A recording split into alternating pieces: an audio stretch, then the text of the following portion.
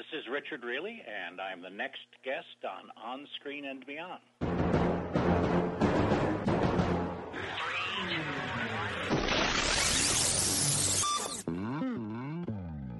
On Screen and Beyond, an inside look into the entertainment world featuring interviews with people from the movie, TV, and music industry, news on upcoming TV and DVD releases, and the rumor mill. And now, here's the host of On Screen and Beyond, Brian Zemrak. Thank you for stopping by once again. I'm your host, Brian Zemrak, and this is On Screen and Beyond, episode 347 of the weekly show that keeps you updated on what's coming your way as far as upcoming new movies, remakes, sequels, and TV and movie DVD releases, as well as our interview segment with a guest from the movie, TV, or music industry. This week, we had a great guest coming your way.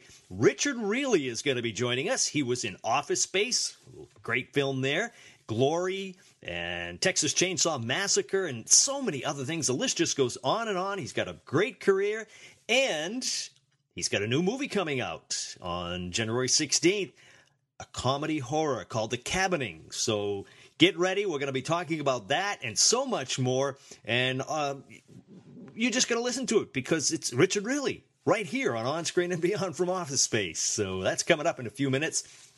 And I want to remind you, if you have a suggestion for a guest here at On Screen and Beyond, send it to me. Don't be shy. Feedback at onscreenandbeyond.com is where you should send it. I'm always looking on checking our mail and everything to find out what you want, who you want, and then I set out to try to get it. Also, the other thing I got to mention here is if you know of a connection to somebody, let me know because I can't always find these people. I work with a lot of publicists and everything. And, sometimes they don't have publicists, so I don't know where to find them. So if you know how to connect with them, let me know because we can use all the help we can get here, getting more and more people that you want on the show. And I appreciate that. So that's your duty, and my duty is to get on with this show. So coming up in just a minute, we'll have Richard Reilly. But first, we've got Remake Madness. Please hang up and try again. Remake Madness. It looks like the remake of Pete's Dragon that we've talked about quite a bit, actually, from Disney is moving right along. It already has Robert Redford and Bryce Dallas Howard in the cast, and they have now added more. Dexter himself, Michael C. Hall, is going to be joining that cast, and The Hunger Games, Wes Bentley will be also joining the cast. You can look for that film to come out in 2016. And a remake of How the Grinch Stole Christmas is in development. You can look for that. They're looking at 2017 for that one. And a remake of Sabrina the Teenage Witch is still in development, and they're looking for maybe a 2017 release on that. That is it for Remake Madness. Coming up next on Screen and Beyond, let's find out what's coming away as far as new and original upcoming new movies right here on Screen and Beyond. Upcoming new movies, it looks like Matt Damon and Reese Witherspoon will star in Downsizing. Now, that sounds like a corporate type thing, but it's not. It's a sci-fi film, and Alec Baldwin, Jason Sudeikis, and Neil Patrick Harris have been added to the cast. Unfortunately, Sacha Baron Cohen, Paul Giamatti, and Meryl Streep have been dropped from the film. And Orlando Bloom and Michael Douglas will star in Unlocked as a CIA interrogator is lured into a ruse that puts London at risk of a biological attack. And you can look for Patrick Dempsey to star in Mission SOP as a 10-year-old girl plans a mission to save her family by Christmas. And that's going to be coming out December of 2015. That's it for upcoming new movies. Next on Screen and Beyond, let's take a peek at what's coming away as far as sequels. Sequel City, Liam Neeson says he is open for another outing as Brian Mills in Taken 4. And whether that's going to come about or not, we'll see. He says he's up for it. And the screenwriter of Beetlejuice 2 has confirmed that the film will take place in present day. And the Fantastic Four 2 is already in development for 2017. That's it for Sequel City. Next on Screen and Beyond, what's coming your way as far as TV on DVD?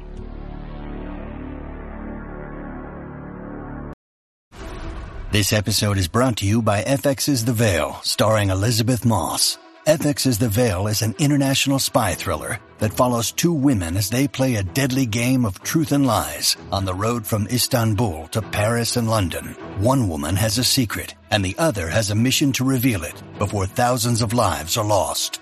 FX's The Veil, now streaming, only on Hulu.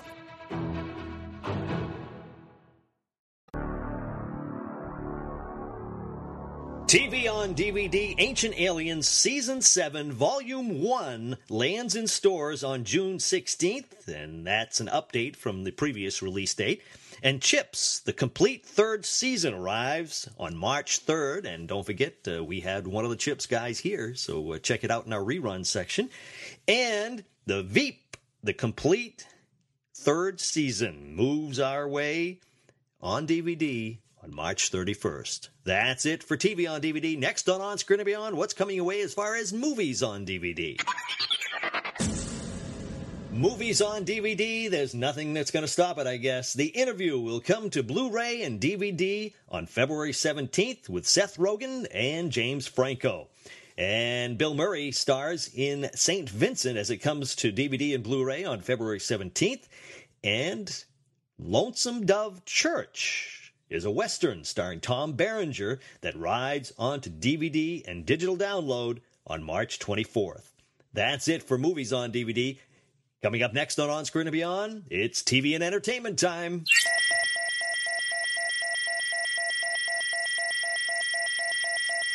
TV and entertainment time. Well, the CW is renewing Arrow, The Flash, Jane the Virgin, Supernatural, and many others.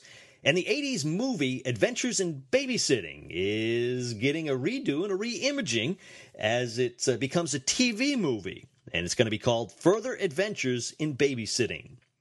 And it looks like American Idol continues to die a slow and agonizing death. This year's premiere was down 25% from last year's premiere.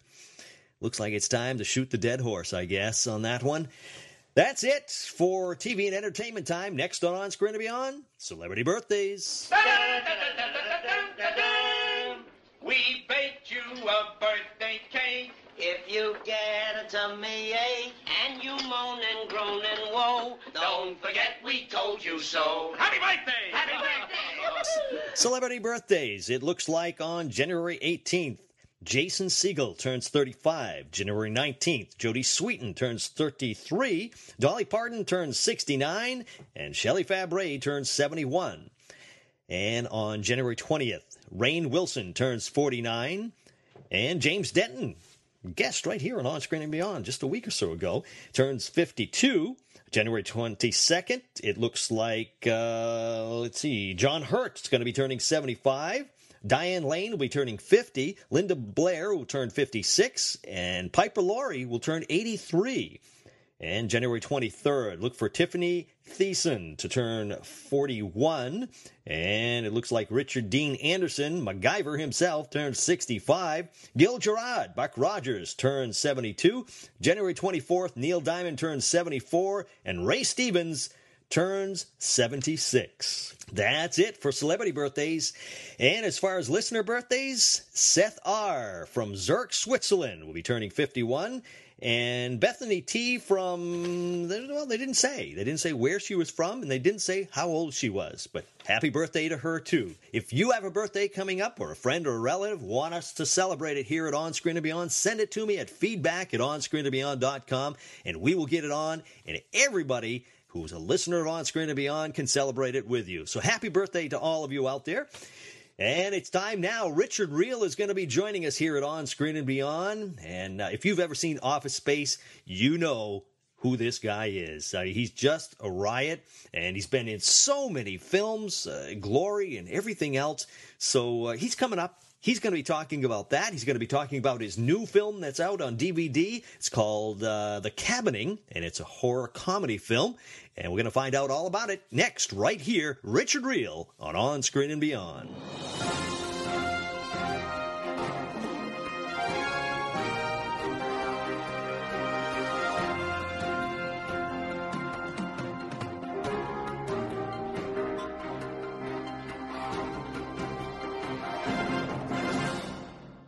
Today on Screen and Beyond, our guest is an actor who has appeared in hundreds of movies and TV shows, including the TV show Ferris Bueller, Fried Green Tomatoes, Bridesmaids, Star Trek Voyager, Free Willy, Grounded for Life, and Office Space. On January 16th, he will be in the film The Cabining, and it's a comedy horror movie that's coming out on DVD and video on demand. It's Richard Riehle. Richard, welcome to On Screen and Beyond. Well, thank you. Good to be on. Richard, I'm looking over your credits, and I was just blown away at how many different films and movies you've been in. Well, I've been real fortunate. It wasn't anything I really planned. I spent about 20 years doing theater, first all around the country, and then about 10 years in New York, and had never really thought about coming out to L.A. Did when Glory was premiering out here, and it had an opportunity to audition for a number of other things, and sort of got stuck here. The weather was nice, right? Yes, the weather's been fine. Now, let us in on the Cabining. It sounds like it's a funny horror film, right? Exactly. The Cabining is really amusing script. I when they sent it to me, I laughed out loud many times.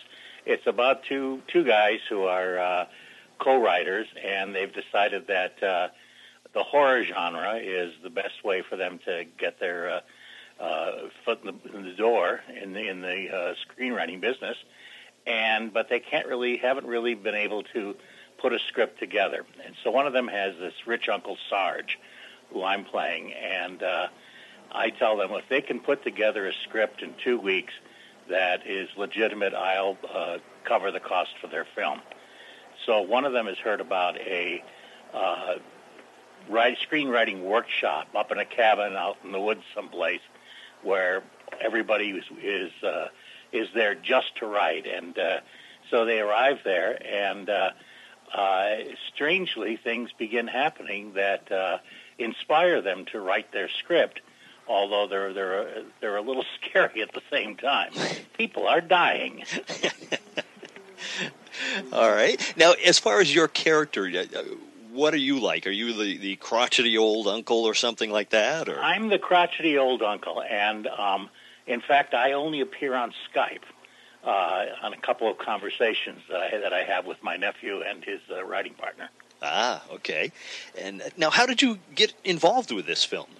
Well, Ian Michaels, who's one of the producers and also an actor in it, I had done a film with him called Friended to Death, and had a great time on it. And they had come to L.A. to do some shooting. I believe they shot most of Cabining in North Carolina, but they had come to L.A. to do a couple of things, and they were looking for someone to play Sarge. And as a producer, he remembered that I'd worked with him before on that, and so he suggested it. And once they sent me the script, I said, absolutely, find a way to get me into this.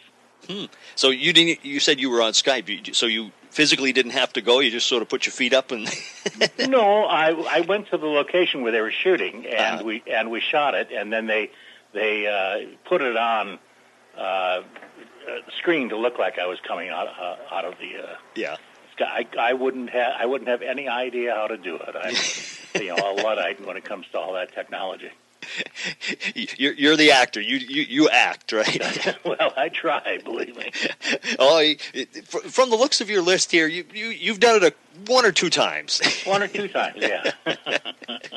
Now, was acting what you always wanted to do? Besides, I mean, you said that you started in theater. Was your goal initially to be a theatrical actor? Yeah, I mean, I had no idea about acting at all. I was in college, and my sophomore year abroad, I was a German major, and was studying in Austria. And they said, go to the theater, go to the opera, go to the films at least once or twice a week, and hear the language spoken. So I started doing that, and enjoyed it. I hadn't really been much of a theater goer or even a movie goer up till then. And one of the guys that I was studying with, I was at the University of Notre Dame, was in the theater program, and so he coerced me when we got back to Indiana, that to try out for the musical, which was How to Succeed in Business Without Really Trying, and somehow I got cast in it. And even though I believe when I did the original reading, I was reading stage directions and everything else. I had no idea what I was doing, and I ended up after 4 years at Notre Dame with not enough credits to graduate in any major, and he suggested, you can get all the credits you need in one semester in speech and drama. And I said, okay, let's do that because I can't afford to stay here any longer. And so I did, and the professors there got me a teaching assistantship at the University of Minnesota, and went up there and got my master's degree, and then interned at a theater in Michigan, the Meadowbrook Theater, and said, well, when that was all finished, said, well, I'll give myself a year. I'm enjoying doing this, and there's not really anything else I'm interested in pursuing, and so I did. And I continued to get enough jobs to keep a roof over my head and food on the table, and so I said, well, I'll give myself 5 years and really see where this goes. And then I started going around the country doing regional theater. I was in Alaska. I was in San Francisco. I was in Arizona. I was in various parts of Michigan and Indiana and Wisconsin, and it became a real experience, a life experience that I really enjoyed doing. And so, when the opportunity came to go to New York for a Broadway show, one of the directors I had worked with in Seattle had written. I went and did that and stayed about 10 years in New York, again doing mainly theater, not another Broadway show, but lots of off-Broadway stuff. And along the way, I began doing a little bit of film and TV. I did the soaps. They didn't have all the Law and Orders going then when I was there. And I did, and I eventually got cast in this movie Glory, and in New York. And so when that movie opened, I went to L.A. to see if I could, get anything from that, and a few doors opened enough that I ended up doing the Ferris Bueller series, and so I stayed for the next pilot season and did a pilot with Dan Aykroyd. Surprisingly, didn't go, and but I managed to do a number of films, including Fried Green Tomatoes, and I did 4 films in Chicago that year, which I thought was a blast. Wow. But and so I continued to do it, and it's sort of like that, Pacino in The Third Godfather. I keep trying to get out, and they pull me back in, and eventually I realized there was nothing else I could do, so I just sort of relaxed and went along with the flow. Yeah. Now, you mentioned pilots. You had done that pilot with Dan Aykroyd. Yes. What happens to those? I mean, I think it would be great to have a network that showed all these things that didn't. I think it would be terrific too. A couple of comics found some pilots that hadn't gone anywhere, and would show 2 or 3 of them on an evening at some comedy clubs, and some of them I thought were pretty good. I was surprised, but I don't know where they are. Yeah. Somebody's got copies of them, but I don't. Yeah, that would be an interesting thing. See, and I'm sure we'd see a lot of the beginnings of a lot of actors. Oh, you certainly would. The George Clooney is a famous story. He had like 8 or 9 busted pilots before ER. Mm-hmm. Yeah, jeez. Yeah, that would be great to see some of those things. Yeah. So, do you remember what your first TV or movie role was? Yeah, it was. I was doing the Oregon Shakespeare Festival in Ashland, and this movie was coming into town. They were actually not in Ashland. They were shooting Grants Pass, and it was called Rooster Cogburn and the Lady. And so I managed to get an audition. Went up to Grants Pass and gave him my photo and resume, and talked to the second assistant director who was handling it.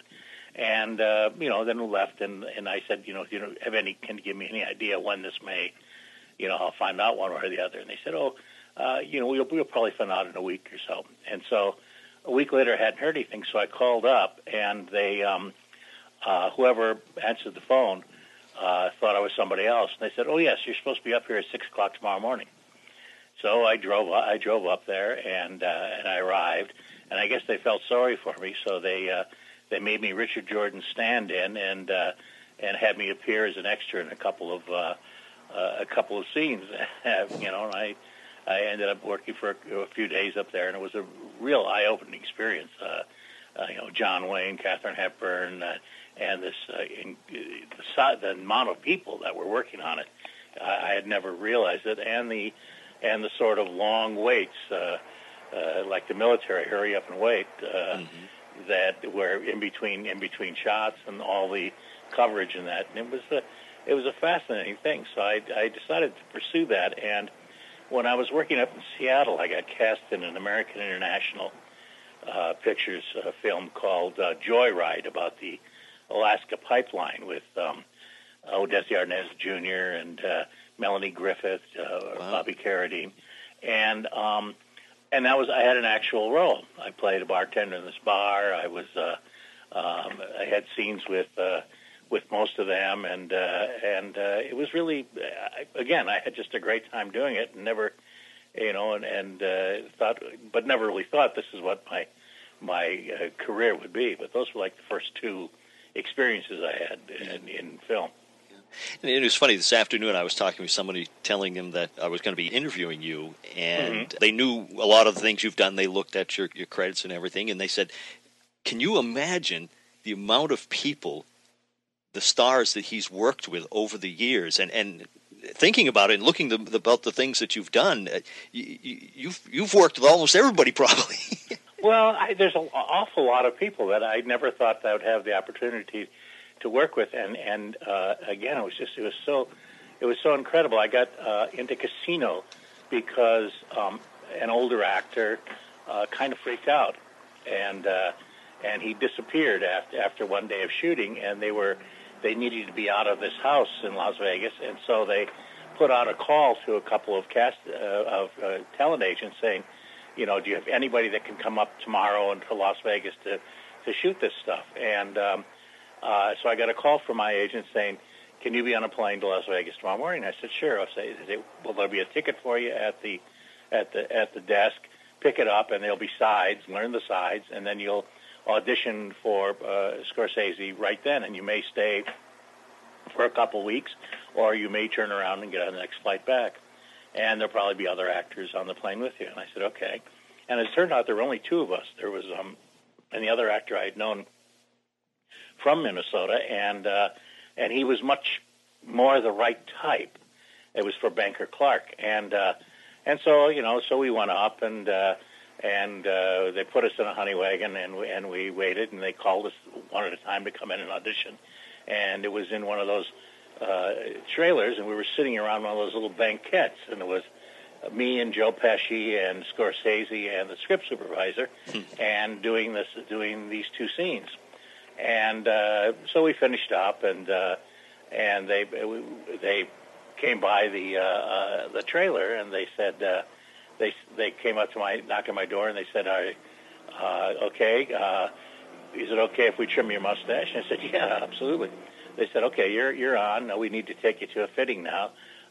Say goodbye to your buddy, and we were off. So I was standing in the corner waiting for the Teamster to show up to take me to the fitting, and there was Joe smoking a cigar, and I'd just done a film with him called Public Eye, in which we had a bunch of scenes, and I said, well, Joe, I really appreciate, you must have put in a good word for me, because I know I didn't blow anybody's socks off with that audition. And he says, yeah, well, just don't screw it up, kid. And then that was it. I was for the next 3 weeks, I was back and forth between L.A. and Las Vegas doing it, and watching Martin Scorsese and De Niro and Joe and all these people, doing scenes with them. And and it was phenomenal. It was at one point I was totally in awe of what they were doing. At the other side, it was great to understand that they were just there to make a movie, and essentially were putting their pants on one leg at a time, like all the rest of us. Yeah, wow, yeah. Was there anybody that you in particularly were just in awe of working with? Oh, lots of people. I mean, certainly that group. I had a wonderful time working with the people that Gary Sinise cast in Mice and Men. Him and Malkovich and Ray Walston, and it was a really incredible group that they put together. Similarly, Mike Judge did the same thing with a bunch of comics with Office Space. He took a fair amount of time casting it, and then he said, "Look, we're going to go down to Austin. It's my hometown. We won't have a lot of people looking over our shoulders. We're going to work hard, but every night I'll show you the best places to eat and the clubs where my band used to play, and we had a great time for a month down in Austin." When you need mealtime inspiration, it's worth shopping Kroger, where you'll find over 30,000 mouth-watering choices that excite your inner foodie. And no matter what tasty choice you make, you'll enjoy our everyday low prices, plus extra ways to save, like digital coupons worth over $600 each week. You can also save up to $1 off per gallon at the pump with fuel points. More savings and more inspiring flavors make shopping Kroger worth it every time. Kroger, fresh for everyone. Fuel restrictions apply. Now, you mentioned Office Space. That is probably one of the biggest movies in the office where I work. And everybody is, they can recite the lines. Now, I don't want to jump to any conclusions, but was that a fun set to work on? It just seemed to be. It could not have been a better set. And I'm going to tell you two quick stories about that. One was I was back in New York actually doing a play, and right after Office Space opened, and I went out to see it on my day off, and I said, I went back to the theater and I said, look, next Monday let's all go see it. It turned out really well, and next Monday it was gone, and suddenly didn't. I thought, well, that's strange, but that happens, I guess. Right. And about 8 months later, suddenly people are quoting it to me on the street, and I didn't have cable, so I didn't know that it was suddenly on cable all the time, and it was VHS and all that, and that's how it got its start, and so about a year later, a friend of mine takes me to a cigar place in Beverly Hills that he's a member of, and we're having a cigar and having a drink and getting ready to leave, and the maitre d' comes by and he says, wait, you're going to want to wait because Sammy Hagar is coming in, and he just called ahead, and he always brings in a bevy of beautiful girls. You're going to at least want to take a look before you go. So we used to we could wait a few more minutes, and so we ordered another drink and waited. And sure enough, he came in with all these gorgeous women, and we're about to leave, and my buddy says, I wanted to show you my humidor. It's right below Arnold Schwarzenegger's. So we go back in the back, and sure enough, there it is, Arnold, and he opens it up and shows me some stuff he has in his humidor, and so we get ready to leave, and about 3 of the girls are coming through looking for the bathroom, and one said, "Oh my goodness, you were in Office Space." And I said, "Yes, I was." "Oh, can we have your autograph?" I said, "Sure." "And will you write down your quote about the stapler?" And I said, "Well, I really was in Office Space, but that wasn't me. That was Steve Root, this friend of mine, but I was the guy that jumped to conclusions." Oh, they said, "Oh," and I said, "If you still want my autograph, I'll give it to you." "Oh, yes, and would you please write down your line about the stapler?" And I said, "If you can tell it to me, I'll write it down." Now, do you have a jump to conclusion, Matt? No, and nobody knows where the real one is. It vanished somehow after the Mike doesn't have it, as far as I know. I mean, whoever has it knows where it is. Nobody else knows. Right? Yeah. Jeez. Yeah. That was just a fun movie, and like you say, it's grown into like a cult status almost. Oh yeah, I remember Entertainment Weekly. did an issue about cult movies, 50 most famous cult movies, and I was paging through it, and it went 50-1 and never mentioned Office Space. I said, that's strange. And you turned the page, and they said, but beyond all of this is Office Space. Yeah. Well, and speaking of cult, you have quite a legacy in Star Trek. Yes, it was really exciting. I was doing the Ferris Bueller series, and we were shooting it on the Paramount lot, right next to the sound stage where they were doing Star Trek Next Generation. And you see these people all the time, and I got to know them. They said, "Look, you got to come over and do a Star Trek." And I said, "I'd love to," but they said, "But you're going to have to shave your mustache because the makeup people want to have a clean palette for all these various alien types that they do." And I said, "That's fine." I just got into L.A. and didn't realize there was such a thing as branding, and doing theater, I might change my look every play. So sure enough, when Ferris Bueller got canceled, I got an audition to go in and for Next Generation for this episode called Inner Light, and they said, "Okay, we want to use you, but you're going to have to shave your mustache." I said, "Fine." So I went in and they made this whole facial mold, and then they decided that because Patrick Stewart's character has to live a whole lifetime among these people, that they all have to look like humans. So it wouldn't make any difference one or the other. But nevertheless, we did it. I had a great time working on it. It was up to that point. It was Patrick's favorite episode. I think partly because his son was in it. And he got to act with him. Uh-huh. And so at the end of it, I said this is wonderful, and they would begin to bring me in for the other Star Treks. There was I went in for Voyager, and they said, "Oh yeah, we've got this idea. We need to have Janeway needs to have a love interest, but it can't be somebody on the ship. So we're going to put her in this Irish holodeck, and she's going to be enamored of this Irish guy, and we want you to play one of the Irish people that live there." So I said, "Great." So we had a good time. We shot 2 episodes, and said we're going to have about 5 or 6 more beginning of next season. I said, "Wonderful." Well, they went a totally another way, but that was fun. We had a cow on the set one time, and it was really a blast. And then when they started Enterprise, I got called in to play John Billingsley's character's mentor, and that was a 3-episode arc, and it was really enjoyable. I knew John. I'd worked theater with him. I knew Scott. Had done a couple of Quantum Leaps with him, and so I just had a really great time. Now, did they make you shave your mustache for those? No, and I didn't have to shave my mustache for either of those.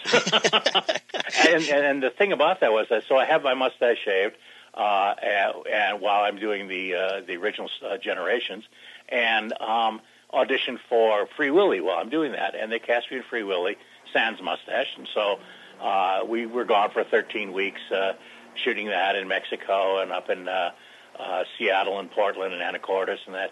And I get back and I start auditioning, and nothing is happening. And so finally my agent is calling around to the casting people and saying, "Is there a problem?" They said, "No, we love Richard. We just don't know how to cast him without his mustache." And that became it. Mustache came back on, and that was it. So you've never shaved it again since then? Well, surprisingly, I did. I had to do it once. I did a movie up in Canada called Search for Santa Paws, and they were very insistent that they have this Santa look, and so the mustache had to be the same. They wanted white, and the eyebrows. So I had to shave everything: mustache, eyebrows, etc. And so I came back from that, and I was literally letting my eyebrows grow back, but the mustache came along with them. Well, I noticed you've actually played Santa a couple times, right? I played Santa a number of times. In fact, I just finished doing yet another Santa on 2.5 Men for this year's Christmas show. But yeah, I did Santa in Harold and Kumar. We did a Santa episode in Grounded for Life. I did a Hallmark movie called Our First Christmas, in which I played Santa. It's been it's been a fun thing. It's not anything I would have thought would have been a regular gig, but it has turned out to be. And you mentioned Grounded for Life. You did a great job on that show. I enjoyed that one. Thank you. That was a very exciting show to be part of. It was they had gotten Donald Logue and Kevin Corrigan and Megan Price, who were legitimately independent film people, and had told them we're going to do a little half-hour film or 23-minute film every week, and it's going to be a single camera and and all that. But in between when they shot the pilot and when they began shooting the first episode, they decided they had to have an audience in there. So they said, well, it's not going to change much. We're going to do 3 days of single camera, and then we're going to do a quick 2-day series of scenes in front of the audience, just so we get that energy. And so that's what it became, a little different, and the writing changed a little bit because of that. But it was such a wonderful show to be part of. Everybody from the producers on down were incredible. We had some great directors, we had some wonderful writers, and we got a lot of support for 5 seasons. And then it just I don't know why, actually. It's always hard to tell. Yeah. Now, I was going to ask you about films or movies or TV shows that you have coming up, but there's one in particular I want to ask you about before you answer that question.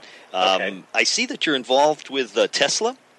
Yes, and I have no idea what's happening with it, unfortunately.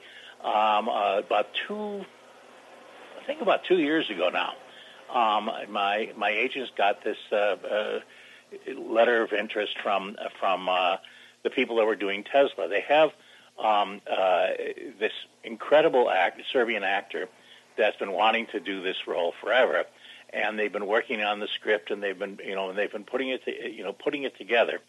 And they contacted me about doing Westinghouse, who was a Tesla supporter, and then they sent a picture of Westinghouse, and I could see why, because there's a fairly good resemblance, both in mustache and girth, and so and I love the script. It's a really marvelous script. You see him from his early days in Serbia, coming to New York, living in a cold water flat someplace, and inventing these incredible things, and then the fight between him and Edison about who deserves credit and who deserves patent and funds for everything from the incandescent light bulb to television to alternating versus direct current. And I thought it was just a marvelous script. So they said, would you be willing to write this letter of intent saying that if we get if we were able to do the film, that you would be and you're available, that you'd be willing to do the role? I said, absolutely. And so I did. And so it sort of appeared, as they're trying to raise funds, but for whatever reason that they've been having a kind of slow time of it. Oh, yeah, it's too bad, because that's a lot of people don't know the story, and it's a fascinating story. Oh, it's amazing. It's amazing. Yeah, I mean, I never realized this, that this guy did so much, really. Oh, yeah. Yeah. Now, what about, are there any other movies or TV shows that you can tell us about that's coming up in the future for you? Well, I just finished working on 2 little independent films. I have no idea, when or how they will be released, but they're both really great stories and really good people involved. And one is called Last Man Club, and it's about a group of a bomber crew from World War II who are kind of being forgotten by their families, and one of them is in a home. One of them has become an alcoholic and is living in a trailer outside a bar that he that he swamps out in order, for his room and board, etc. So they decide to get together one last time because one of them is in the hospital and he's been told that he only has a few weeks to live. And so there's this journey of the one guy is they've taken away his car keys, but he has an extra set that they don't know about it. So he starts driving his car, but he only has one good eye. He's not doing very well. So he picks up this 18-year-old girl who's hitchhiking on the side of the road, and she ends up being our driver. And then they go from the East Coast to Galveston, where they're going to meet up with the guy in the hospital, and picking up various members of the crew. There's 5 of us, and unfortunately, my character doesn't make it. But the group that does, they get there, and there's an air show going on in the area near Galveston. So they decide to steal the bomber, a bomber like the one they had flown, and fly it into the ocean. That day they're going to go out in a blaze of glory. It's going to be Thelma and Louise. But they get it up in the air. They get it up in the air, flying, and then decide that's not honorable for all the men that flew in those planes before. So they turn it around and manage to land it. Although there's some problems with the plane by that time, and make this landing. And because of that, all that news, it creates this. People begin to think, are we ignoring this generation of heroes? And I think it's a really good script. The writer was working on it for about 12 years, and he had done a short little reel with Charles Durning as one of the guys in order to try and raise money, and unfortunately he died before they could do it. So it's a fairly different. It's a different cast from what he'd originally planned on. Yeah. But I think it's a really good one, and I think it's a terrific. It's going to be a terrific film. I saw a little bit of footage from stuff we shot in Tucson at a Air Force airplane graveyard there, and boy, it looked great. That was an amazing. Sounds like a good experience film. Just being there among all those planes. And then at the same time, I was up in San Bernardino shooting this children's movie called Jimmy's Jungle, about a 10-year-old boy that's sent to spend the summer with his grandfather, and finds out that his grandfather lives next to a sanctuary for exotic animals, and the mean guy is trying to get it foreclosed so that he can take the animals and use them for research and sell the land and develop it. And so the boy decides he's going to try and prevent that from happening. And in the course of which he discovers that his grandfather used to be a lion trainer in the circus. And so in the end, they all get together and do it.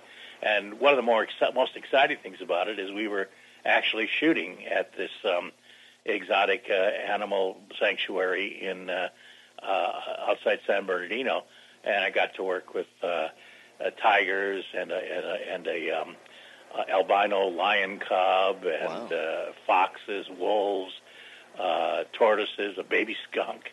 It was really amazing. Jeez. So you keep busy, I take it. Oh, I try to. I mean, that's the fun of it. If it wasn't fun, I wouldn't be doing it anymore. Yeah. Well, Richard, I'd like to finish up with 2 final questions. Okay.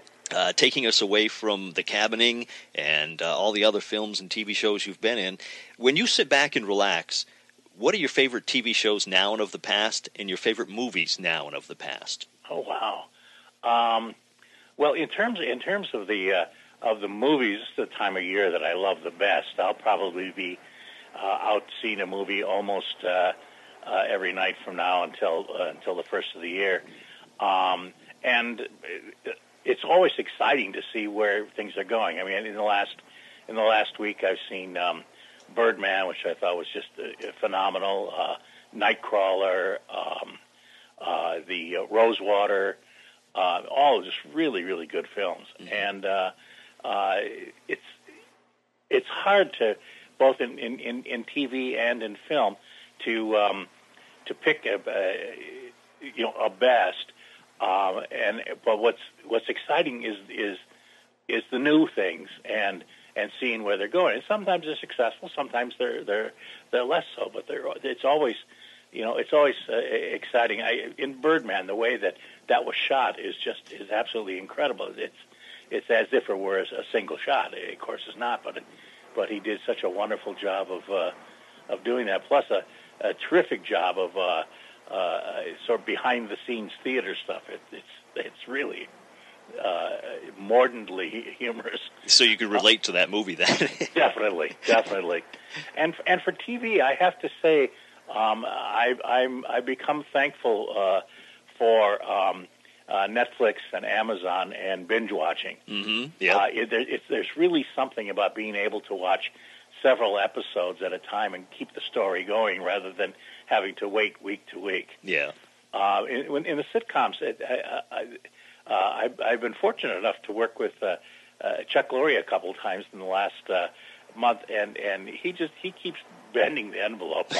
I think Mom is a wonderful sitcom, and Two and a Half Men still. I mean, it's still actively, even though they're already have a stop date. There's still a sense of we're going to push this thing, right to the end. Mm-hmm. I love the.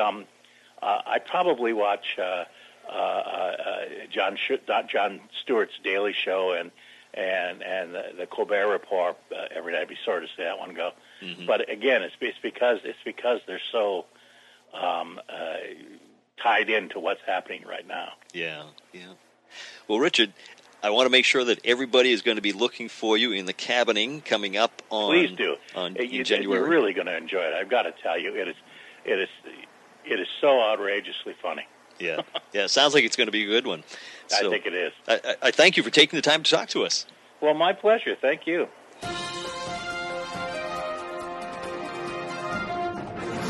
What a great guy. I want to thank him so much for taking the time to talk to us here at On Screen and Beyond. I hope you enjoyed that one. And he's just such a fun actor to watch.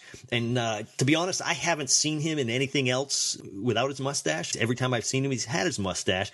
So it was interesting to hear that he did shave it at least once for a film. But he's just not the same guy. I can't picture him without it. So anyways, that was a fun one to talk to. Hope you enjoyed that. And let's see here. We are going to be wrapping this one up. But first, I want to remind you, if you're on Facebook, be sure to like us. And if you have some friends out there, be sure to tell them about On Screen and Beyond. Get the word out. Let people know that we are here and we have all these fascinating guests. We have over 347 guests. We've had doubles on, people who have had two guests on at the same time and everything here. So we got a lot of guests out there and a lot of fascinating stories. It's so much fun to hear them, and let your friends know about it so they can go to onscreenandbeyond.com or go to iTunes and download them. They're just so much fun, and we appreciate it that you take your time to listen to us every week here. So that is about it. And if you're on iTunes, be sure to leave us a little review there. That would help us out too. So that's a wrap for this week. Until next week, when we once again take you on screen and beyond, I'm Brian Zemrak. Take care.